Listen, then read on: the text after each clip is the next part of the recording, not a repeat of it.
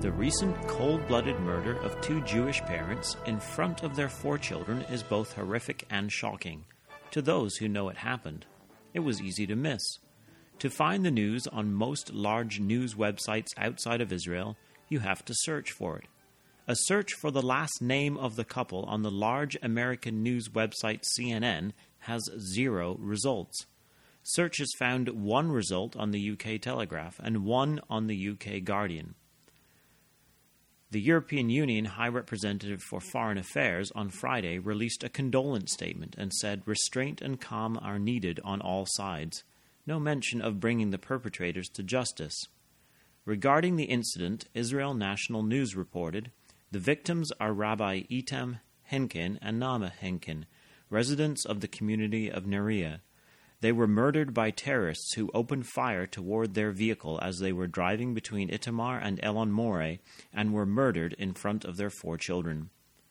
The day before the attack, the Palestinian Arab flag was symbolically raised at the United Nations. Palestinian Authority Chairman Mahmoud Abbas spoke before the United Nations. Former Mayor of Shiloh, David Rubin, wrote concerning this attack. As Israel bitterly mourns another 2 parent victims of Islamic terror, and as their bewildered 4 children are forced to bury their parents, senior Fatah official Mahmoud Alul, a member of the Fatah Central Committee, has proudly declared that the Fatah terrorist group led by Palestinian Authority Chairman Mahmoud Abbas is responsible for the heinous murder of Rabbi Itam and Nama Henkin yesterday in Samaria. David Rubin founded an organization to assist children affected by terrorism after he and his own son were wounded in a terror attack. These 4 orphans will be children who could be helped by David's organization, Shiloh Children's Fund. www.shilohisraelchildren.org. This Saturday, there was another terror attack, this time in Jerusalem. This time, a stabbing attack. Rabbi Nehemiah Lavi, a father of 7, and Aaron Bennett were reported as murdered in the attack along with 2 wounded. They were on their way to pray at the Western Wall. The American State Department condemned the attack and urged all sides to take affirmative steps to restore calm and avoid escalating the situation. Meanwhile, today, the United States is being blamed for an Afghan hospital bombing and the resulting carnage. Again, as I am working on Bible in the News, it is difficult to find news of this terror attack on large news websites. Why are these terror attacks being played down by the media? Why are they not on front page or featured on major news websites? Israel is often on the front page, and events that happen in Israel are counted as being significant in world affairs. For example, if Israel decided to build some new homes in the West Bank, it would be front-page news and most likely a special session of the United Nations would be called for. The media has been consistently biased against Israel for decades, and it is only becoming worse, especially seeing that the couple murdered were residents of the so-called occupied West Bank, where they were gunned down. In the eyes of many, this makes them legitimate targets. The other stabbings were in Jerusalem, in the Old City near the Lion's Gate, again an area of controversy, desired by Palestinian Arabs as the capital for their future envisioned state. In the book Exposition of Daniel, first published in 1868 under the name Anatolia, etc., John Thomas wrote about the future of Judah, as revealed in the book of Daniel's prophecy.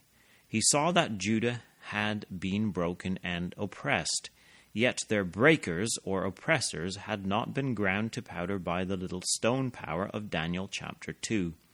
On page 54 he wrote, Judah has been broken, but their breakers have not been ground to powder by the stone.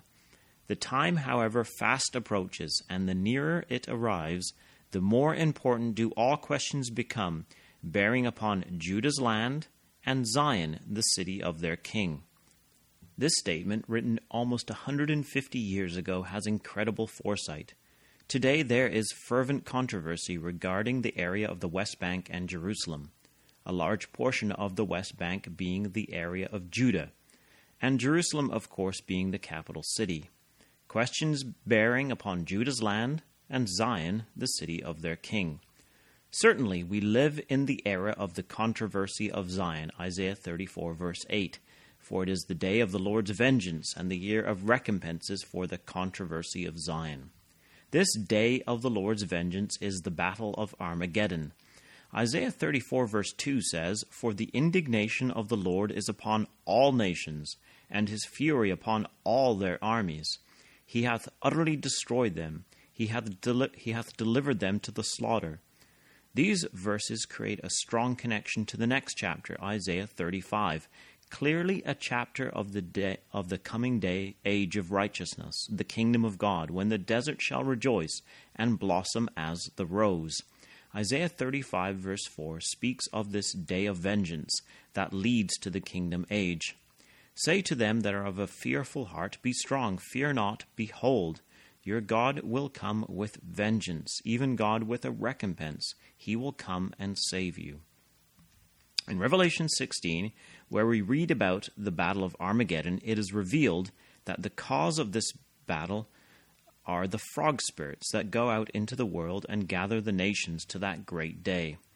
And I saw 3 unclean spirits like frogs come out of the mouth of the dragon, and out of the mouth of the beast, and out of the mouth of the false prophet.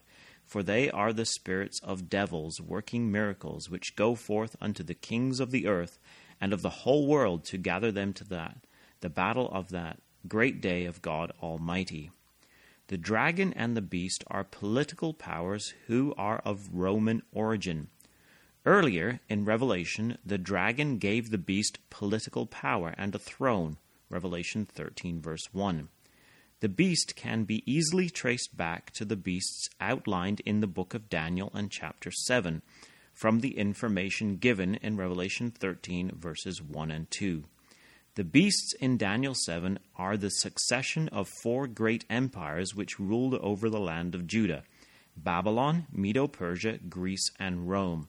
From this we understand that the dragon is a symbol of the Roman Empire with political power and a throne. The false prophet is a religious power associated with them. He makes the same pronouncements and is judged and destroyed in the same location as the beast, Revelation 20 verse 10. The false prophet is a Roman false prophet. The unclean spirits like frogs come out of the mouths of these political and religious powers and convince the nations to make war against Israel. Spirits that issue from the mouth are teachings. 1 John 4 verse 1 says, Beloved, believe not every spirit, but try the spirits whether they are of God, because many false prophets are gone out into the world. These frog-like spirits issuing from the mouth of the false prophet are obviously some of the kind that we should be warned about. They are like frogs because of the destroying and corrupting effect of the frogs upon the land of Egypt, when that land was judged at the time of the Exodus. Psalm 78 verse 45 says, He sent divers sorts of flies among them, which devoured them, and frogs which destroyed them. The word destroyed means to destroy, corrupt. From this we understand that it is corrupt teachings from political and religious powers that gather the nations against the land of Israel to the battle of that great day of God Almighty, the day of the Lord's vengeance. The media is the mouthpiece of the political powers, so it should be entirely expected that the media would be biased against Israel, and in fact playing a role in gathering the nations to the battle of the great day. Revelation 16 is a warning to us to not trust the media. The media's treatment of Israel is distressing and dangerous. Distressing because of the injustice. Dangerous as we may become corrupted in our thinking of God's purpose with Israel. It is also a striking fulfillment of Bible prophecy that forcefully demonstrates that we are indeed living in the last days. Behold, I come as a thief. Blessed is he that watcheth and keepeth his garments, lest he walk naked and they see his shame. Revelation 16, verse 15. Return next week, God willing, to www.bibleinthenews.com as we continue to consider the signs of the times. This has been David Billington with you.